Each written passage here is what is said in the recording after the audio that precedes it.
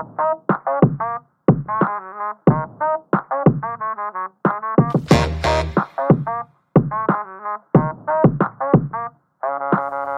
everyone, welcome to the Game Dev Origins podcast with your host Lewis Thompson, that's me, and with me today is Alex Molested.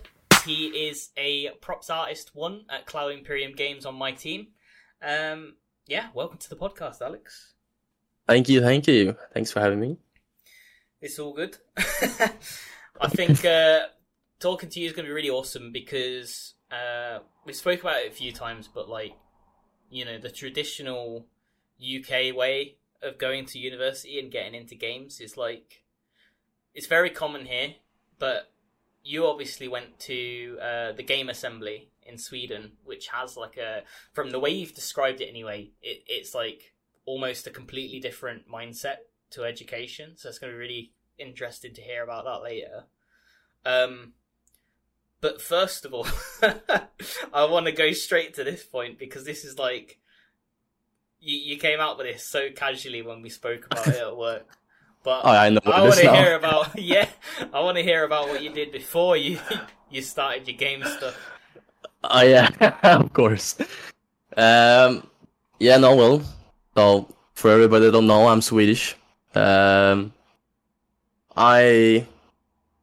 basically, as my choice on, I think it is high school, you guys call it, when you're 16, I chose to start on a school called LBS, which is a very slow start to making games. And before I even knew making games was the thing I wanted to do, I by the time I was 15, I what is it called? I did the confirmation thing in the church, and that was basically my foot into the working in the church. I met some of my most beloved friends there, and the people that were just awesome. But because I met so many nice people there, I became what is called confirmation leader. So I basically helped during my school times. I helped confirming people. I don't know what the fuck it's called, but yeah. And by that, I also, when I had time on summer breaks, I helped out in the church and became a what the fuck do you call it? A graveyard maintenance man, I guess. I don't fucking know. Graveyard keeper. A graveyard keeper, I guess. Yeah. Yeah, the game. Exactly like the game. Oh my God. But yeah, I started slow with just cleaning up the graveyard, and then it became a bit more, and I started digging graves and stuff, which was it was a weird ass job, but it's very respectable, I would say. For sure, I think what took everyone by surprise when you literally just turned around and dropped it in a conversation. There was no build up to it. You were just I used to dig graves. Yeah. And we were what the fuck? Where did that come from? Yeah, no, I dropped that so fucking fast. You're always dropping in stuff like that to conversations, just it sounds so normal in my head, but now when you say it, no, it's not normal at all. What the fuck? So so I worked there for a couple of years. Every summer I worked hourly by just digging graves, cleaning the yards, and then sometimes I worked inside and stuff, but mostly just pressure washing and cleaning up and then digging graves. How would you rate it out of 10 for a job? Because I can say working with customers and stuff in retail is a solid 4 out of 10 from me. Is it more peaceful working the graveyard? And I would say yeah. I would actually say it's not my thing. I think I would work with my entire life, but it's actually, I would say it's one of the most fun things I've done. Even if it's it takes a while to get used to having dead people around you and the respect you have to have on the graveyard and stuff. But at the same time, the people you meet are thankful for what you're doing, and it feels like you're doing something good. And at the same time, I respect the people that do it because there is so many hardships with it, like seeing people crying, seeing people being sad, and you have to like not react so much because you're trying to be respectable to them. And then also the harsh work, like digging a grave is not fucking easy. It takes a while, it's deep, and the smell on a grave is not nice at all. How long does it take? I don't know the exact number, but like it depends on where the grave is. I know one time I did it on like, you know, it's like a maze inside of the graveyard where you have to like go with shovels and do everything manually. Then it easily will take like a half a day or if even an entire day, depending on how much space you have. So yeah, it takes a couple of hours at least. You just out there like you weren't doing it on your own, were you? You were like, do you have a No. and stuff? Yeah. If I was, I don't think we could do it alone even. Like you have to set up stuff so that the grave doesn't like cave in or whatever you call it, like it falls apart. So you have to set up like stands for it so it keeps this square shape or rectangle shape. And then it's also like it's just so heavy work that you just have to have people helping you. So we were like, I think we were 4 to 5 people, I think, cooperating. Did you have when we did it at least? Do you talk while you do it, or is it like? Yeah. That's the thing. Like because it's such a weird job where you're like, it's a weird feeling working close to dead people, I guess. But because it's such a heavy thing, we often need to like joke to lessen the burden or whatever, I guess. So no, we talked so much and like made it to a fun thing, but in a respectable way, of course. Like if we have people around us, we of course don't do anything stupid, but when we don't have people around us, we try to make the best of the situation, I guess.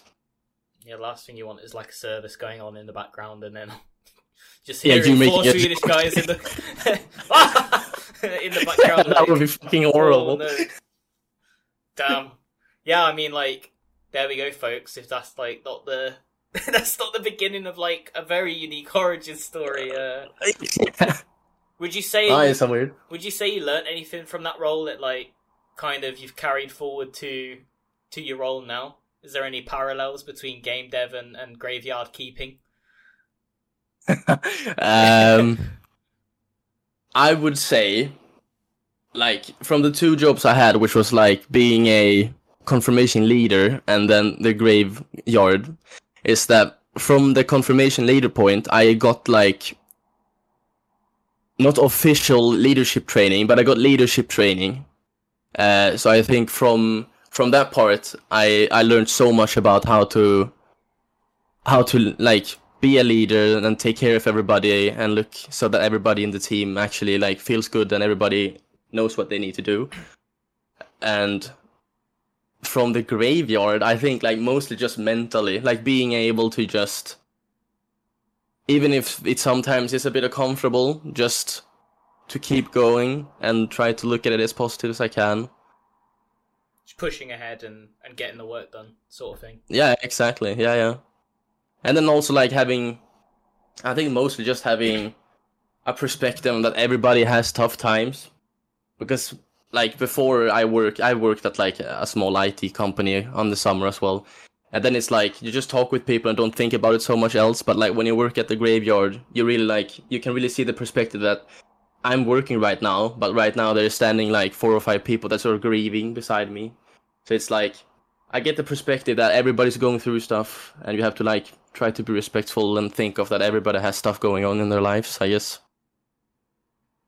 Did that have much of an effect on you? Because like obviously, I guess seeing people upset quite a lot of the time would have quite a big effect on your emotions too, right? Because I can't even imagine. Course. You know, I can't even imagine. Yeah, no, of course you get a bit sad seeing people sad, and it makes you think about things. That's also one of the major reasons why we like joke. You know, often people joke to make a bad situation better. That's often how we humans work. So I think that's one of the good things about the guys I worked with, that being able to in these situations at least try to make it seem like a good thing, which actually they did.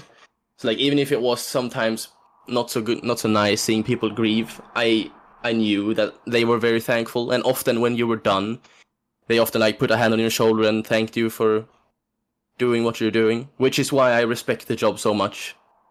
Like it's not easy at all in many levels, and people actually are very happy for you doing it. So Now, imagine a yeah, lot is overlooked quite a bit. Like, yeah, I think so. Yeah, how many people roughly would it?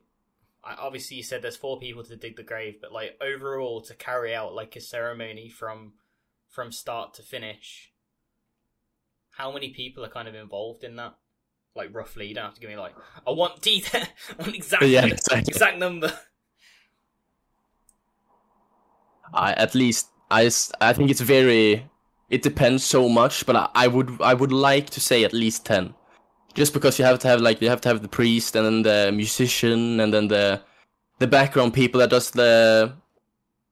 keeps the systems online, like the sounds and everything, and then you have the actual workers that dig the grave, and then you have all the other organization people. Like there's so many people involved in the church, you just don't really see them. Everybody's like working to make it as they basically don't want the grieving people to have to think about anything. So there's so many people in the background, you just don't really see them. Damn. Well, that's like that's eye-opening. I never thought I'd be learning about this kind of thing from someone on my team at work. You know. Yeah. I don't think anyone. No, it's a bit of a tough one. Was that part of your application when you went to TGA? Like, does it help you now with that kind of thing? Like, tell us about the next step. So, like, obviously, you did this while you were studying at college, right, or high school. No, this was below. I don't really know what you call it, but when you're confirmation, you're like 15. What's that grade? You're like, is that? That's secondary school. So, it is secondary school. So okay. In the UK, we have like primary school, secondary school, and then college, or some people call college high school.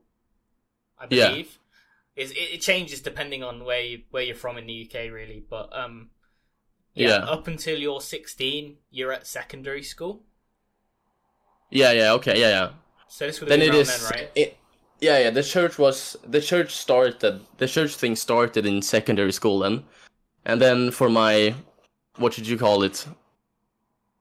High school. High school or college, yeah. Yeah, that's when you can choose your first school. Like, yeah. So that's when I started on a school called LBS, which is like a very, very soft start of making art and getting into game art, I guess. There were so many other classes that, like, there was like movie classes, there was music classes, everything with arts basically. But I chose the specific class called like game art.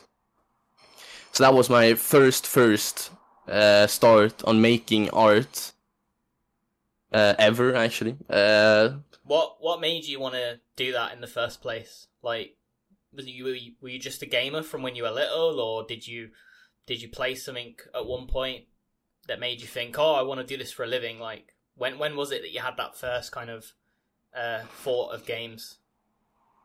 I think, like, for me, I played games since I was so young. I can't even remember. I've been playing games since I was very young, because I'm not so old. Like, games existed when I was young.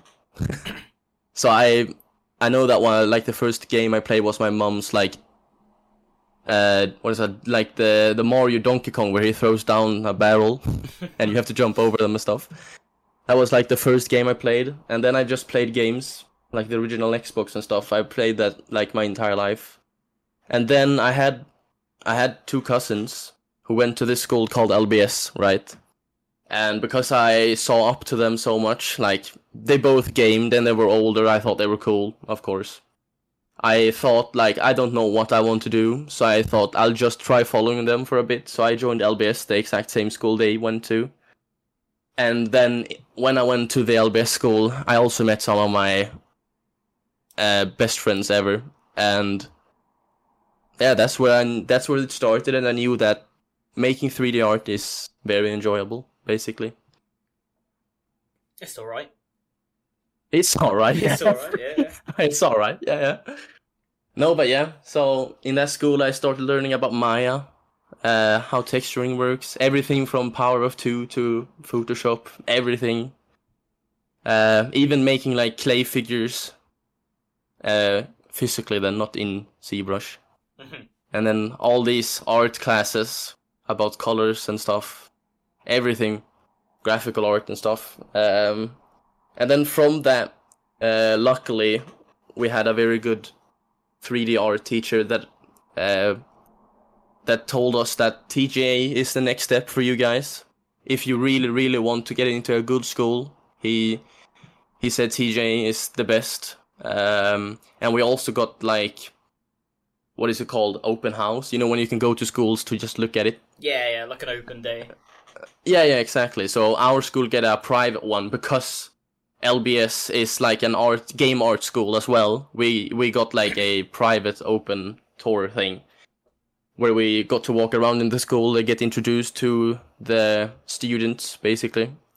And by doing that, I also saw the amazing art they did, and that like lit a fire in me to like do my high school project and also make a portfolio for TGA then, because getting into TGA is not as easy as other schools basically, because this is not a regular, you call it university, I think. It's not a regular university. It's like, this is it's called, what the fuck do you call it? Like a higher vocabulary school. I got no. It's a university of triads basically. Like you just No, but it's not a normal school. You know, normal schools you have to take classes and then you have to get these like university points or whatever. Oh, yeah. Yeah, it's not the same here. This is like I don't really know what it's called in English, but it's like a school that's made for work. Oh, yeah, and not to get a degree. It's vocational, which is like... vocational. That's what it's called. Yeah. It's not. You don't really get a degree or a major or whatever. It's made for you to get out into the industry, to be ready for the industry. Oh wait, basically. So you don't get like a degree from it or anything. It's just like what do you get at the end? Like, we got a degree, yes, but not like a. It's not really the same. I don't know how to describe it, but it's not the same as like going into an a fully like major arts degree. Yeah. This school is made for the game industry, and when you get out of the school, you are ready for the game industry. So Sweden, like from what I've heard and what you've told me and stuff, like Sweden sounds like pretty in tune with the game industry. Like, absolutely. Is there many game art schools, or is TGA like the main one? No, there is so many. There's one called Future Games. Yeah. That's also one. There is one called like BTH, I think. I think that's one that also has some kind of. It's called like, BTH. It's like closer to it. But what I know is that TGA is one of the best. I know that there's people from Future Games that are also pretty cracked at what they're doing, but I haven't gone to that school, so I don't know. But from my view, I think TGA is the best. Yeah, I mean, from what I've seen, like, you guys are pretty insane. It's interesting. The games industry in Sweden, like, just seems to be plugged in. There seems to be like a lot of opportunities over there as well. Yeah, absolutely. We interviewed like obviously a few guys from your place, and then like a lot of them went to just go work at various places around Sweden. I know obviously you got Ubisoft, massive there, and is it Undead Labs the other one? I don't know, man. I know we have DICE, Sharkbolt, and all the other ones. DICE and... Yeah, it's quite a hot spot, isn't it? Yeah, there's so many. For being such like, it's not a super small country, right? But it's like, it's not one of the major big countries. For being one of the smaller countries or whatever, we have an insane amount of studios, and we're one of the center countries for video games. Like not on America's level, of course, but yeah, I mean, but yeah, there is a huge opportunity for people to work. Absolutely. So tell me about that process. So obviously we've spoken about this before, but I think it would be really interesting to hear more about that process of like how you apply for TGA and like how it's different from like a normal university, right? Because when we were speaking, you were like, you basically had to earn your place, right? It wasn't a case of, in the UK, you've got to earn your like UCAS points, which are the university points. But at TGA, you went through quite a rigorous process to even get on that course. Like, tell us more about that. Yeah. So I think the way this was more like getting a job, that's probably the easiest way to explain it. Of course, the one of the requirements was like to have, I think you have had to have some kind of degree before from like from a high school, of course. But like it could have been whatever. I think you could have easily just have gone from a economics whatever something, because the only thing they care about is your portfolio and how you are as a person, because you have to have a portfolio when trying to get into the school, which was why I was so lucky, because LBS like helped you make a portfolio in a way. So I didn't really I just sent in my high school project as my portfolio for TGA. So I was probably pretty lucky getting in. But yeah, no, so you have to first of all have a portfolio where you do your best. And then if that portfolio was good enough, you then go to an interview where you talk to like 2 or 3 educators. And in that interview, I know they're looking for people that actually they're not too egoistic, and they need people that can work together with people, because working together in this industry is very key. And so I know that there were so many people that didn't get in because they didn't have the personality for it, and it wasn't what the school was looking for, basically. And if you were able to get through the interview, there were tests. There were art tests, and there were some other tests. But I know there was an art test that I did. If I remember correctly, it was something like they gave you a paper where you had to draw. You only had like a couple of minutes, and then they had a prompt telling you what to draw, and then it told how much time you have to do it, and then you had to send it into them so they know what your level is, basically. So do you have some good 2D art skills as well then, on top of the 3D stuff? Because, like, for example, if I had to draw something, I would be absolutely terrible at it, because my 2D art is just god-awful. Like... Yeah, no, I'm awful at 2D. I think the best with TJ is that it is a 3D school. Like, they teach you 2D, because 2D is... Even if you don't like 2D, being good at 2D makes you better at 3D. Like, it just automatically does. And so, I don't think they looked so closely at the 2D. I just think they mostly looked at if they see you as a creative person, and if you have the will to, like, create something. And you didn't, like, half-ass it. Because mine was terrible, and, like, I suck at 2D.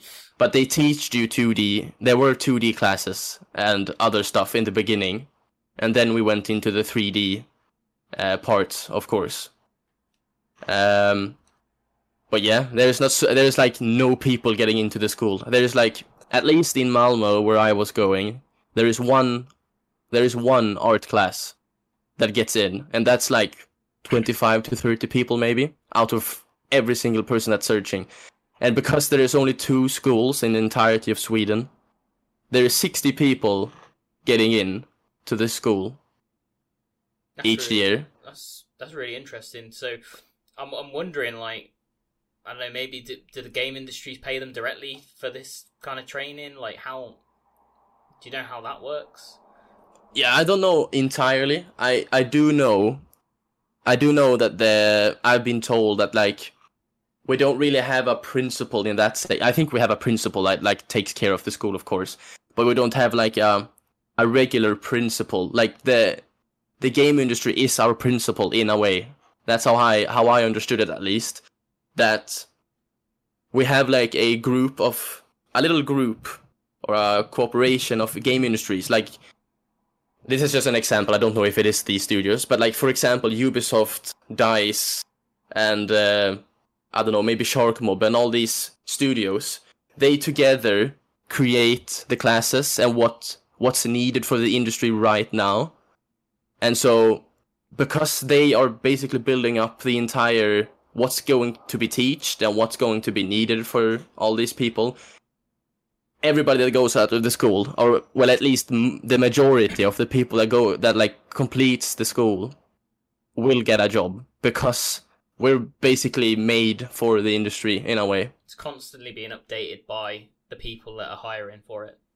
Yeah, and also like because the school has so many connections, we get so many people from studios coming in and giving us like a PowerPoint of how they're doing stuff, and like teaching us, and just getting to the school to like talk to us. I know that there were people from DICE, the people that made Wolfenstein came in just to talk with us and give a presentation. People that were working on like the Hitman series, and just having people to get in, teach us, and like talk about what they're doing is really, really helpful. So yeah, I was gonna say, like, we usually, our studio usually goes out and speaks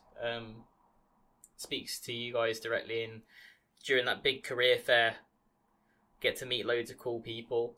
Is there any like, obviously there's like only a few people that get in. Is it only open to like residents of Sweden, or is it like international students as well? Like, I think that's the thing that I still am I don't really know. And the reason to that is because I had a classmate that was Danish. But because Danish and Swedish is pretty close, right, to the language, like the language barrier isn't that hard, I think it was more okay. Like, because as I've understood it, it's a Swedish speaking school. We have so many English terms because the gaming industry is very English based, of course, but it's still a school where the teachers talk Swedish. But I know that she didn't talk Swedish, like she didn't understand like every single Swedish word. So I know that sometimes the teachers talked English, because of course in Sweden English is a language you need to learn. Like every single Swedish people know English. So I actually don't know. Like I could easily see the school being able to have being international, because like all the educators that I had at least were really good at English, and I don't think there would be a problem having international people come in. But I think it is for Swedish people, but I know that there was people from other countries, so I actually don't really know. It's really interesting, actually, because I don't know, every single games course. I don't know. I taught like a games course, not games course. I took like 2 classes in Romania where I taught in English, but yeah, they're mostly like based in their own home language. But it's so interesting. Like, again, like I think the UK is like the only place, maybe the US as well, where we just know English. We don't have like a second language. You know, sometimes in places like Canada, you'll have French as well, and yeah. But yeah, no, it's insane. Like, I always forget you can speak 2 languages. It's when you like your friends from TGA come over and start chatting to you. I'm like, oh yeah, Alex is Swedish and he knows 2 languages. It's like, yeah, it's so. I've got so much respect for people that are able to do that, because like, to me, like, you know, in the UK we're privileged by the fact that like our language is just used everywhere, so we can be really lazy with like our learning. Yeah, no, I think that's the reason. Like, English is the major language. So that and Spanish is like the 2 biggest languages in the world. So I mean, it's very understandable. But I think like one thing that Sweden does that I actually don't know if other countries does, is that Swedish is of course our main language. English is our second language, which is a must. You can't choose. Like English, you have to have. It's one of the main things if you don't have a degree in that, I don't think you're getting accepted anywhere. And then we have a third language. You have to choose. So English for us is basically a language that you have to have. And then third language is something you choose. So the third language is just kind of optional. Yeah, exactly. Because I think you can choose English as your third language as well, to like delve into it deeper, to be even better at English, for example. But I know, for example, I had Spanish, for example, and like I think the majority of students take either Spanish, German, or French. I think those are the three languages that the majority choose for their third language, basically. So when did you actually start, like when did you personally start learning English? Like, I guess you knew Swedish from the beginning. Yeah, and then when is it you start learning English? Is it part of, your primary school? So like I'm trying to think how old you are when you start primary school. I don't know, man. But a long time. Yeah, exactly. No, I think I may be very wrong about this, right? But I think we were pretty young when we started. I think we were like, how old are we? Like 10? Yeah. 11? And now maybe even younger. I'm not 100% sure, but I know we're very young.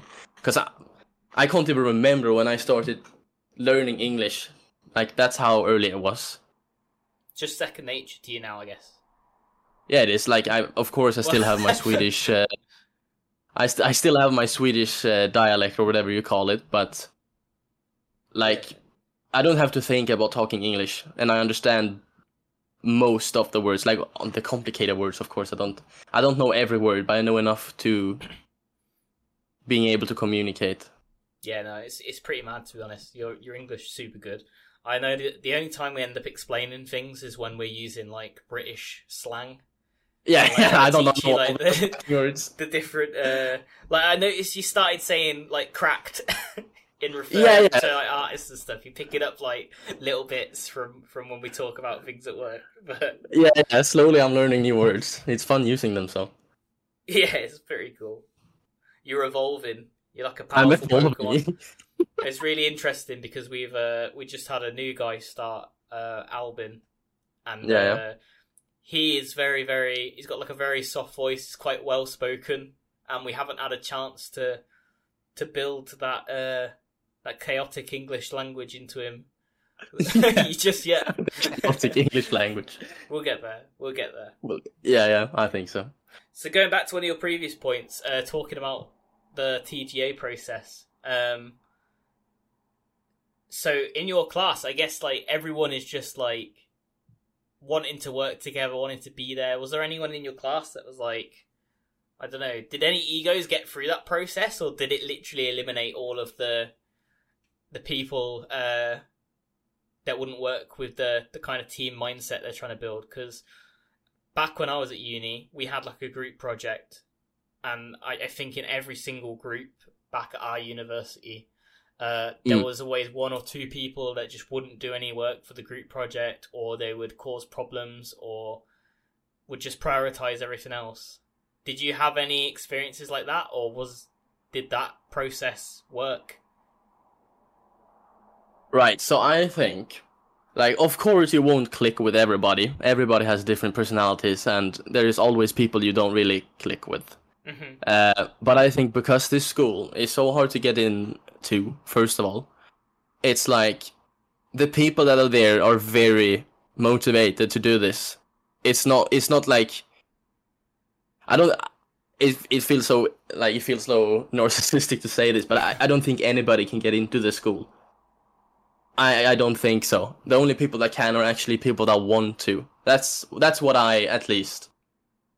That's how I feel about it, at least. But of course, when we had like how the school is like built up is half of the day, so 4 hours. It's 8-hour days in the school.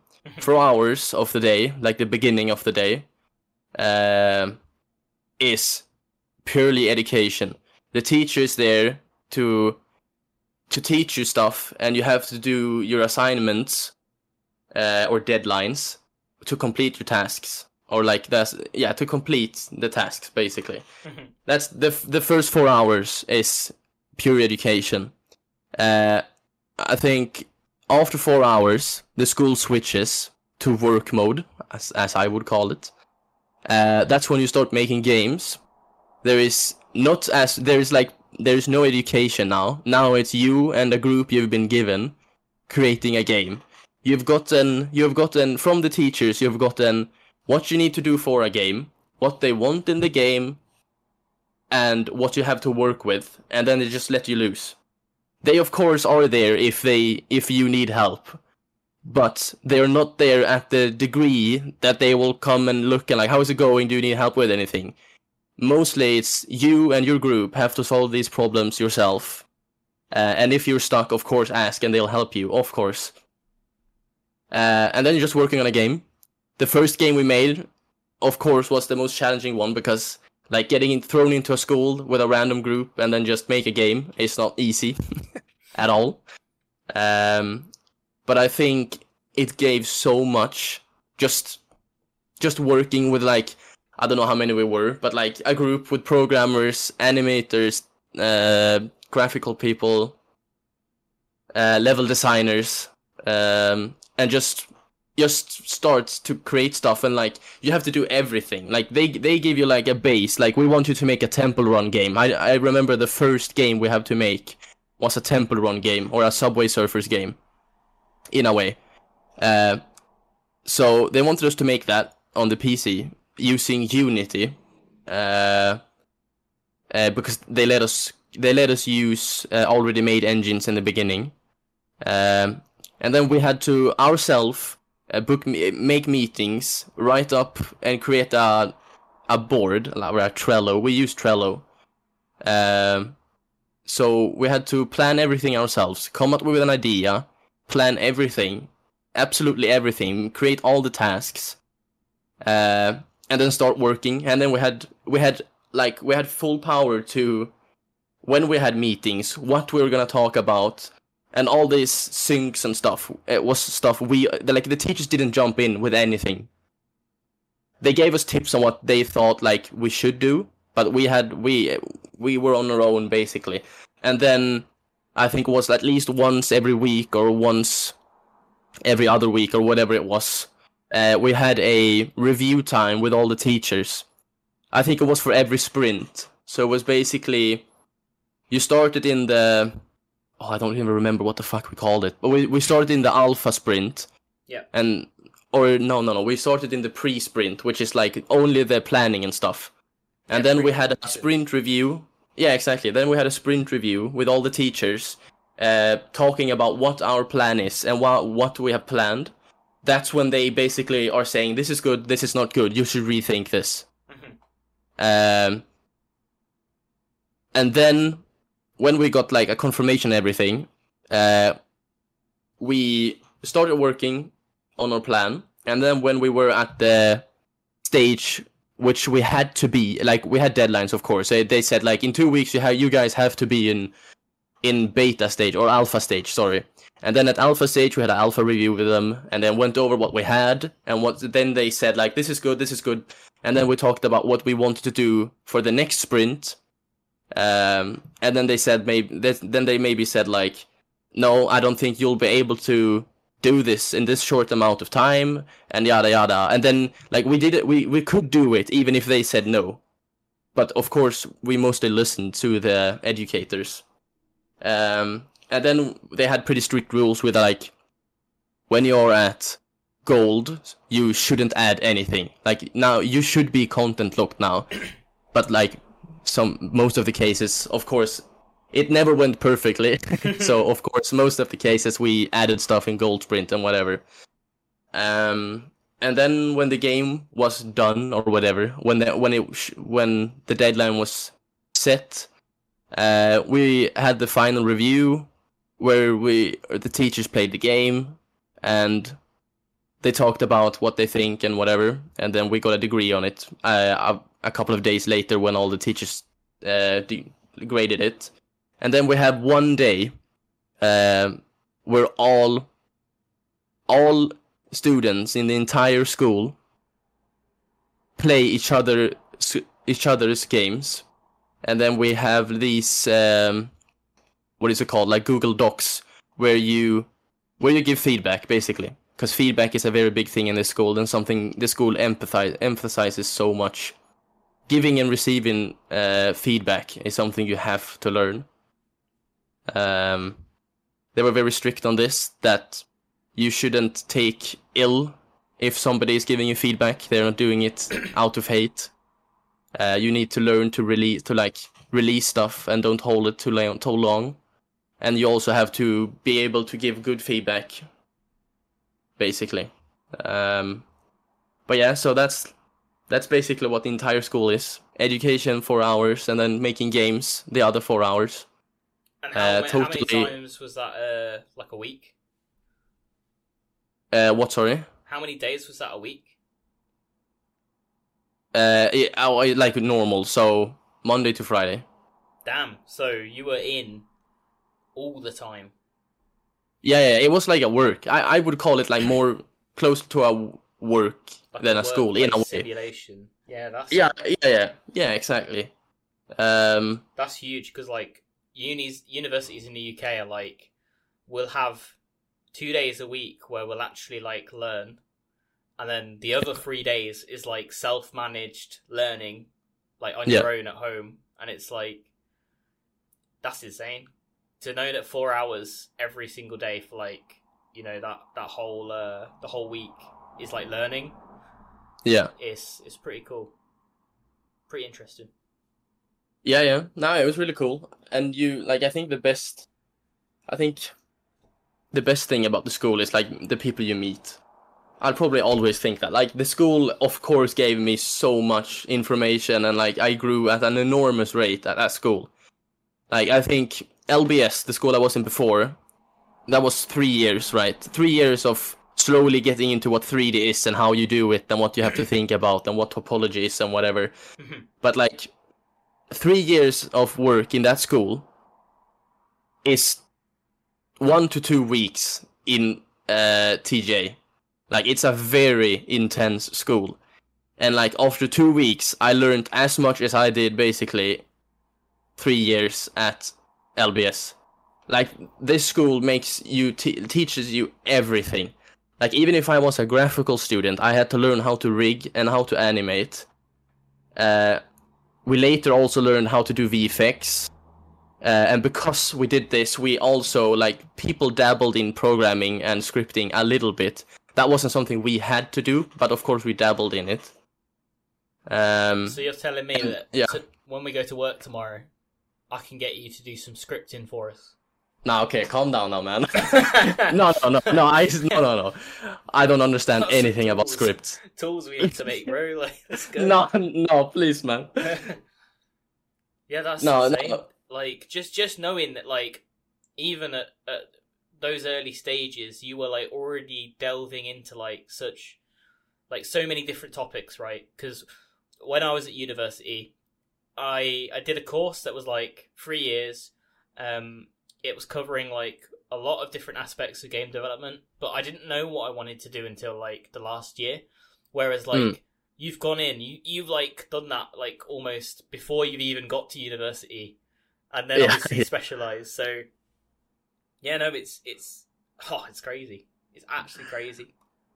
Yeah, I think that's one of the things that, like, I think I was lucky in that regard.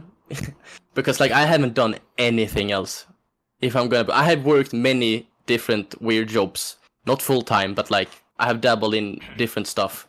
But I have actually only ever actually gone to school. Like, of course not primary school, that's just normal stuff. But like, I've only went to game art schools, and that's just purely because I wanted to follow my cousins. And then luckily I liked game art, and then I just continued with it, and I haven't done anything else. So did you ever doubt at any point that you wouldn't be able to get a job at the end of all that? Yeah, 100%. I can't even believe, like, of course the school, like, TJ is a very intense school. It is. I like, sometimes I even compared it to the military because it breaks you down and builds you up again. I like, it sounds so horrible. It's still, like, I still love the schools. One of the best, absolutely. But, like, I would almost say, like, it's like a military in a way, because it breaks you down, and then they build you up after what's needed. So they basically, like, because I know, like, before I went to TJ, like, making art, I was so self-conscious when people were giving me feedback. I thought I sucked and stuff, basically, and I didn't want feedback.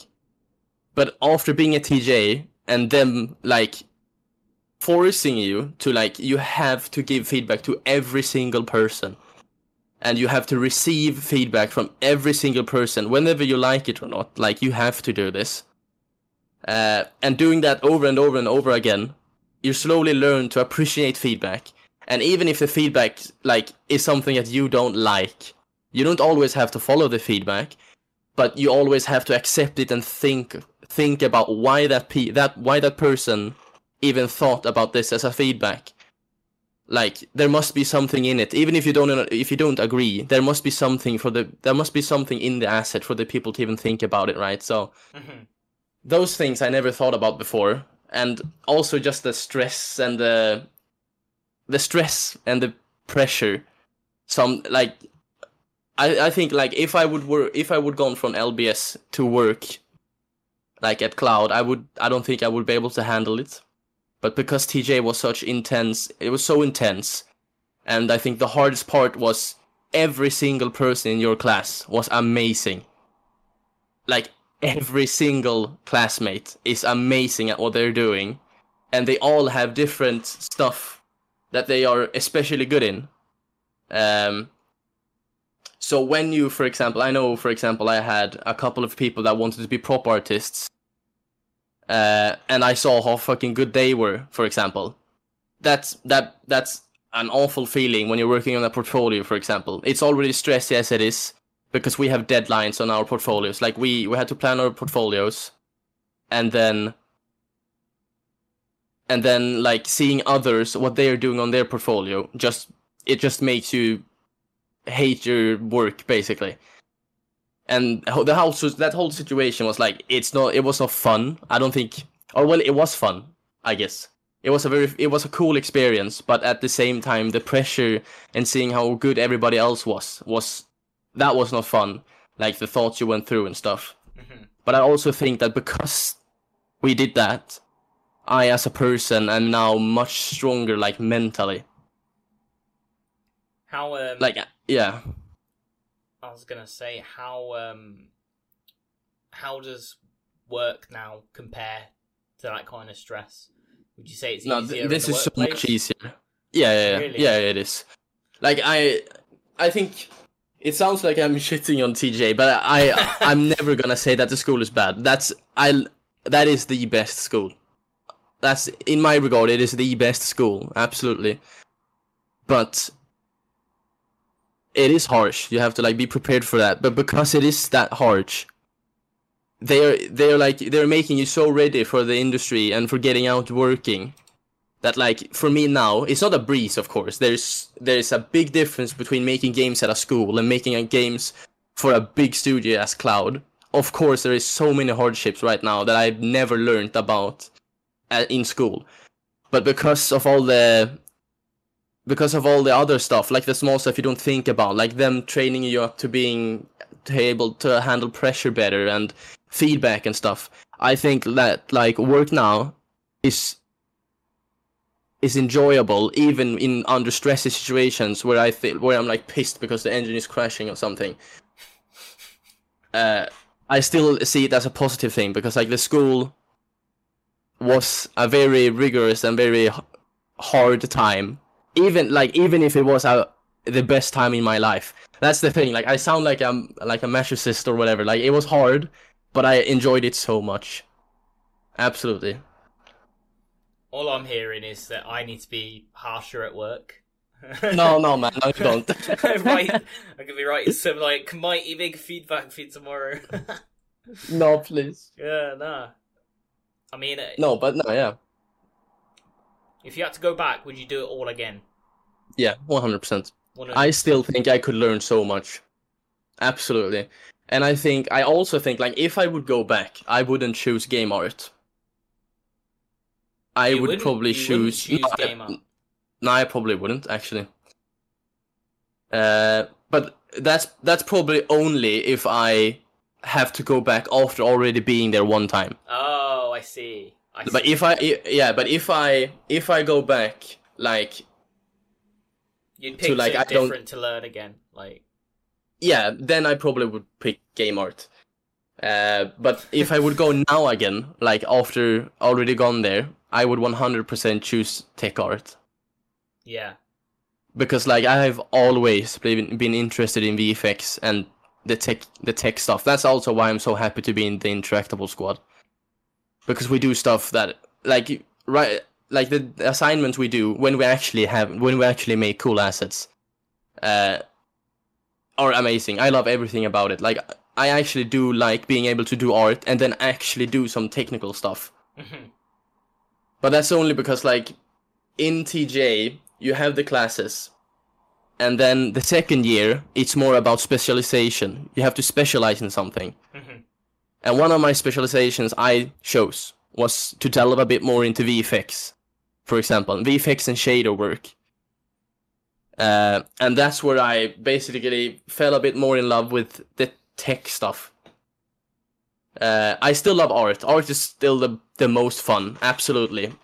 But I think like only doing art over and over again and like no breaks between or whatever it sounds okay, but I think like having that little break, like going into Data Forge and like doing some tech stuff is really fun for me. yeah, it's really cool. To create more living, basically. Yeah. I love that part. I love that part so much. I think a lot of, at least from what I've experienced, there's a lot of jobs that will force you to just do one thing, and never to deviate. But it's one of the good things about our team is we get to like, okay, we know how to make this object move. We know how to make it animate. We can, we have tools available to us that empower us to do those things. Whereas, like other teams don't necessarily have that, and especially at other companies, some companies will just have an artist for the high poly work, have an artist for the optimization work, have an artist for the texturing, and having that diversity really, really helps you. I think it helps break up the day, break up the tasks, and yeah, it's nice. Yeah, I think so too. Like it makes the day more enjoyable. Like I think making the same thing all the time will get a bit repetitive. And that's not always a bad thing, of course. If you want to do that, that's good. But for me as a person, I love just having a break sometimes. And especially when it's stuff that makes the asset so fucking cool. Like making it interactable is so fun. Yeah, it's awesome. It is. It's so fucking fun. Yeah, we can't talk about what you're working on at the moment. But no. That last thing you closed out was like really awesome, and it's like yeah. Just thinking so in depth about one object and like working out how it works and what different states it has to be in is like, I don't know. It's one of my favorite things, at least, because it's no longer just like a piece of art. It's something that has a purpose and a place in the world. Yeah. And interact. And you can interact with it. Yeah, exactly. That's the cool thing. Interactables. I also think like just because interactable stuff is more like, I want to say advanced in a way. No, but like because you have to set up stuff. Like the thing I just closed out. Like it took a long time to do every step, not just the art, but just setting up a template and making the thing work interactable wise. Like even if it was a hard thing, and even if it like the whole process was quite hard sometimes and it took a long while, it was still a very enjoyable time now afterwards. When I'm done with it, it was a super enjoyable task. Absolutely. I think when you get to the end of something that you spent like a good few weeks on, that feeling you get afterwards is like Yeah. the longer you spent on that project, right, the better the feeling afterwards. The better Yeah, the you feel payoff. so fulfilled. Because you made things that are like, taken one day to do, and then you've made things that are like, a month maybe or something, and like Yeah.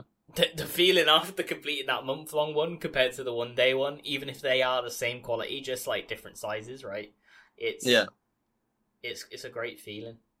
No, I agree. It's so fulfilling. You feel so happy. What are you doing outside of work?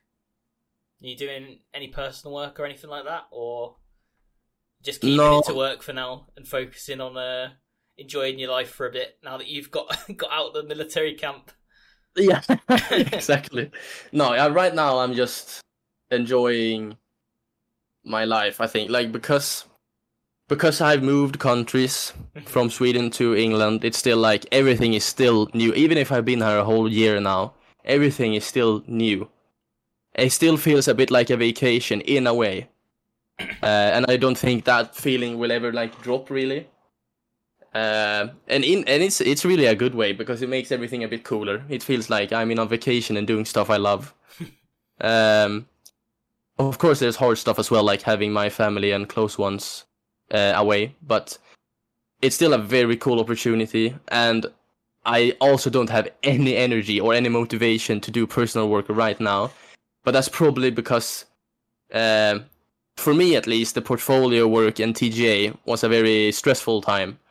And now when that stress has like faded, and I have landed a job here, for me right now, I just want to like, yeah, just enjoy it, just live my life, explore England a bit, and yeah. Yeah, you should. I think it's one of the things that I felt really guilty about when I got my first job. I basically didn't do anything for 2 years, like no development outside of work, because I was just enjoying the fact that I'd achieved my dream, right? And I don't know if you have this as well, but like it was kind of like a scary feeling because up until that point, I'd only ever been thinking about getting that job in the game industry. And then when I got it, I almost felt a little empty because I was like, cool, no, I've done it. Like, now what? And trying to work out that next step took me a very long time as to what I wanted to do. Obviously, there's like the normal stuff like, oh, okay, I want to get promoted, or, I want to work on this, or... But it took me a while to kind of work out what was next. Because I feel like if you don't have that like long-term goal, you're not going to have any motivation. I don't know if it's the same for you when, obviously, how long have you been with us now? Like almost 2 years, right? Something like that. No, 1 year, my guy. 1 year. Oh. 2 years. I swear, I've been I don't know, man. No, my 1 year anniversary was like last week or something. Damn. Yeah, they had me on the newsletter at the company. Hell yeah. They had me on the newsletter too, but they forgot. Yeah, I know the picture. Yeah. They didn't add my birthday correctly. Yeah, no. Just a random ghost picture of me, like. Yeah, it was so funny. Nah, so you're like 1 year in, right? So I don't know, like that motivation for me didn't come until like 2 years after I got the job, and then my brain was like, you should do something. You should. I don't know. I think it's different at CIG because you've got so much to learn, and obviously, like when I was at Ubisoft, it was the same sort of thing, day in, day out. So I learnt it very quickly. But yeah, it'd be interesting to know what's next for Alex.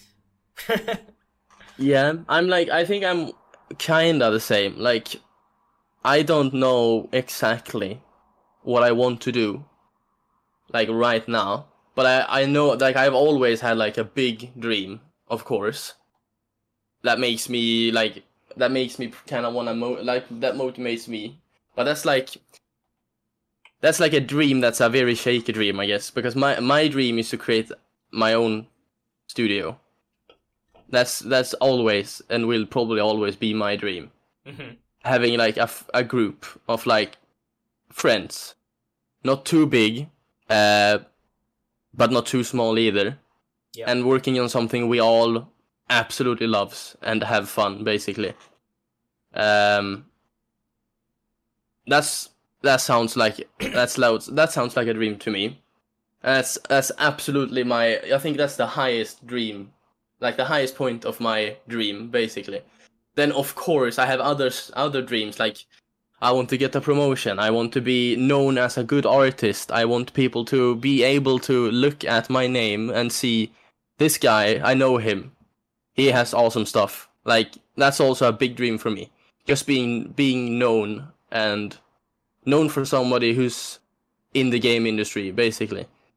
You're already there, dude. Like, yeah, but you know what I mean. Like, you know, every time someone reaches out about one of your assets at work, you know, they're always like, "My God, he's done an amazing job on this." And yeah, we all think you're super talented and you've developed really well. And yeah, the rest of that's going to come with just time.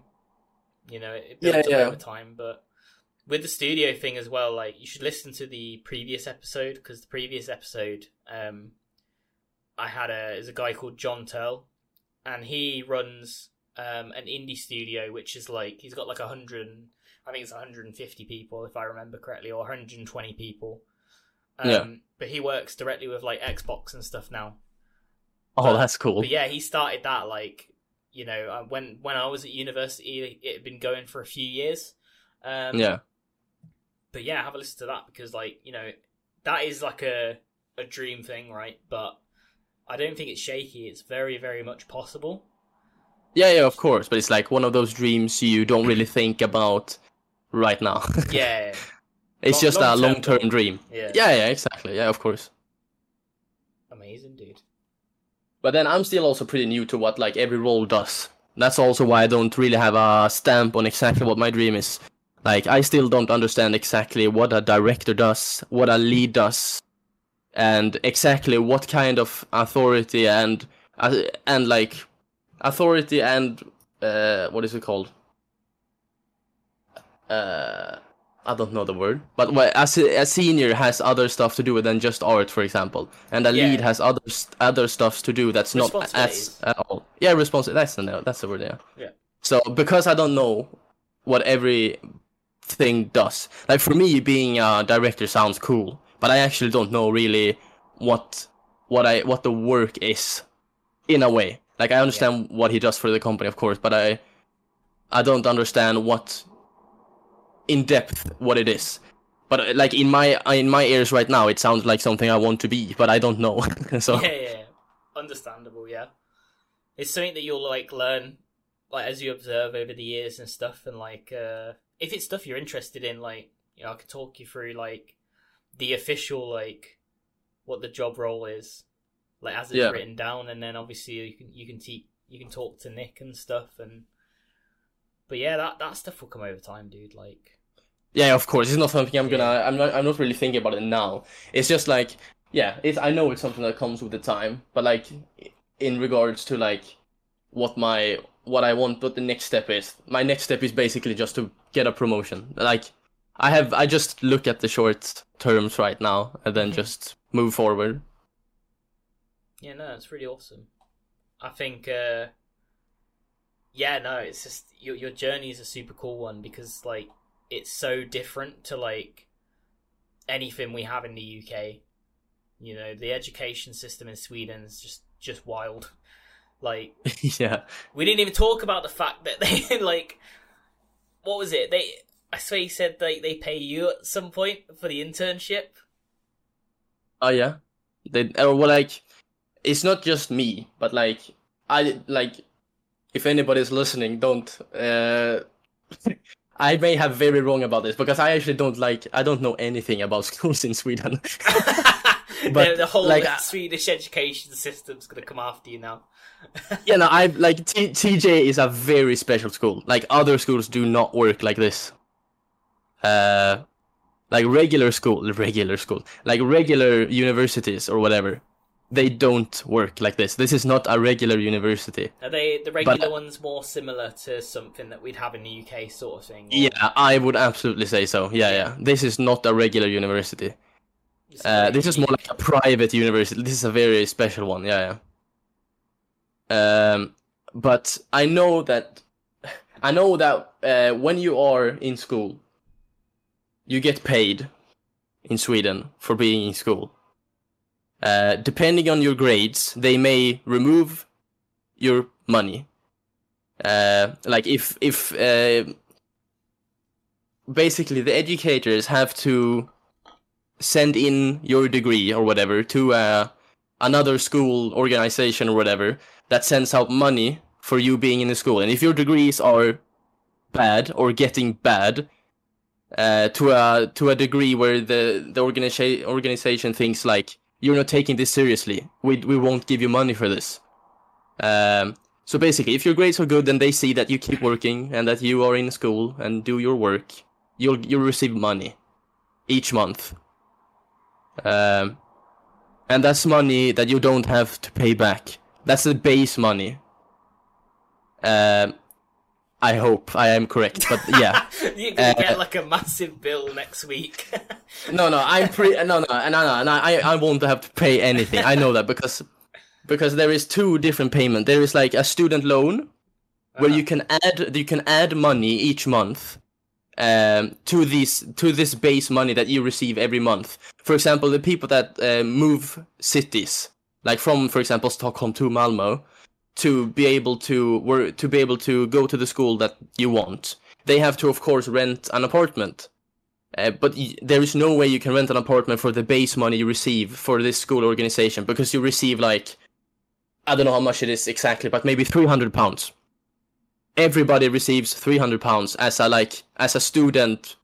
Like, you're a student here, you get some money, but like that's not close enough for being able to live, of course. So the people that have to move down or like get a place to live at, they have to like add student loans, of course. And student loans have less interest and stuff, of course. So everybody does that.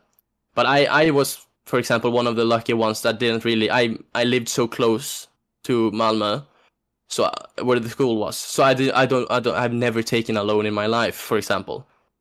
So the money I received, I won't have to pay at all, because that's just base money you get because you're studying. As Sweden works, basically. If you study, you get money. We all should have moved to Sweden. Everyone in the UK, we should have gone to Sweden. Yeah, should have gone to Sweden. But of course there's flaws and stuff as well, and I probably missed so much. But like, I haven't really given a shit about how that works. I just know I receive money. That's all I know. I just know I get money. I get I don't ask questions. No. Amazing. Like, I've been pretty lazy about that. I know that you probably should have read through what everything means and why you get this and stuff, but I just accepted, wrote in my information, and then like, yes, I go to this school now, give me money. Yeah, that's basically it. You need to be careful, dude. Like, they might turn up when you're like 80 to come and harvest your organs. Yeah, exactly. No, but I know, I'm like 99% sure that's something that you never have to pay. That's just money they give you. That's also why we probably have so high tax. yeah, probably. I don't know. I have no idea. I suck at this part, so I don't know. You just don't ask questions and turn up with a fancy lunch. Yeah, exactly. My God, the lunches Alex brings. He like has like he must have like a private chef at home or something. He brings in these like elaborate lunches. We always bully him for it, bless him. But yeah, it's fun, man. Yeah, no, you love cooking, don't you? Yeah, it's something I really enjoy. Is that how you unwind when you come home? You make a nice meal, or like, how does that work? You usually make a meal on a Sunday, right? Yeah, that's what I do. But I do that to save money and time. Yeah. So I do everything on Sunday for the entire week. So I do all my groceries on the Sunday, yeah, today. This is a Sunday, so after this, I'm probably gonna go and He's buy like, stuff. if this carries on any longer, he's gonna be starving next week. Exactly. He's gonna No, have no, pot that's noodles fine. for lunch. Like Joe. Yeah. No, but no. So I do my groceries on the Sunday. I do groceries for both lunch and dinner for the entire week. And then I cook the two meals that I have. One of the meals I bring to work, and one of the meals I eat when I get home from work. Um, and by doing that, I don't have to do anything when I get home from work. I can just solely focus on going to the gym and then just relax before going to bed. Um, and then also it saves money because I do all this. It saves so much money, like because I'm doing like this, like a big haul of groceries on the Sunday. I pay like I basically pay like, what is it, £40, about £40 for a whole week of food, and that's like nothing. And that's both lunch and dinner. And then of course it depends on what, like I sometimes like to try new recipes that are a bit fancy. And of course it depends on what you cook. It becomes a bit more expensive. But yeah. But I like it saves so much time and money. And because the living expenses in this country is it is what it is. It's shit.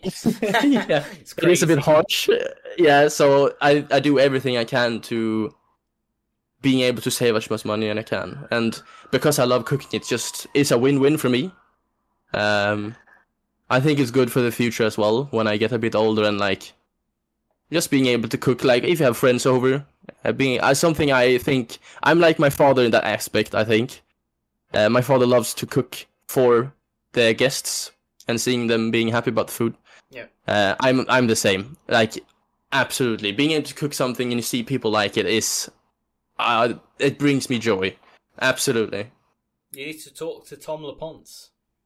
Yeah, I know. I have. Start some cooking classes together or something. Like Yeah, yeah, he's exactly. very similar. He loves it. That's like his love language. He absolutely loves cooking for people and stuff.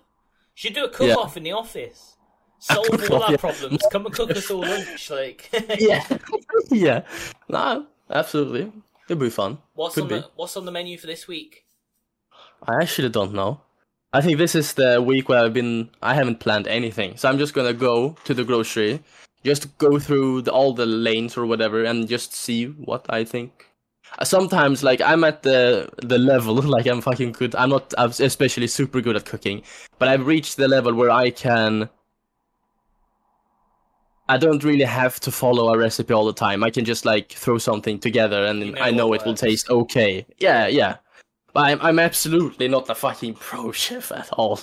But I at least can do something that, like, I know it will taste okay at least. But following recipes is pretty fun. I like Googling forums where people like just have their family recipes. It's sometimes just too fun to try other people's recipes. That's very wholesome. Very wholesome indeed. Very wholesome. From Graveyard Keeper to 3D Artist. What That's a big journey? jump.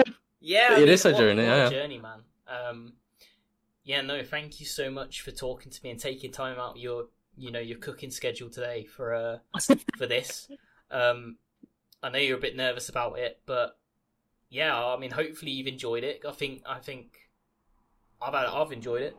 I know we spoke a lot about stuff we've already spoke about at work, but you know, getting this story out and basically letting people hear what it's like in different circumstances and from different points of view is what this is all about. And I think you've got a very unique story. I guarantee you, no one else that's going to come on this podcast has been a graveyard keeper and gone through this stuff. So yeah, no, thank you so much for joining me today. It's really appreciated. No, thank you for having me. It's been fun. It's been very fun. It's been very fun. I really look forward to seeing what you got for lunch tomorrow. Yeah, you'll see, man. They hit you with the Michelin star. The Michelin star, yeah. So, yeah, you've been listening to the Game Dev Origins podcast today with me, Lewis Thompson, and Alex Molested from CIG, and from a local Swedish graveyard. Yeah, this will be going out tomorrow for us, I think. So, yeah. Keep an ear out for that. If you really enjoyed listening today, really appreciate it if you could, like, retweet, send it, share it with your colleagues, anything you want to do to help this little podcast grow. That would be amazing. Because, I really enjoy doing it, and the feedback we've had from people listening. I'm really, really, really grateful for all the kind comments and stuff like that. So, thank you very much for listening, and we'll see you later. Like and subscribe. Like and subscribe and ring that notification bell. Yeah.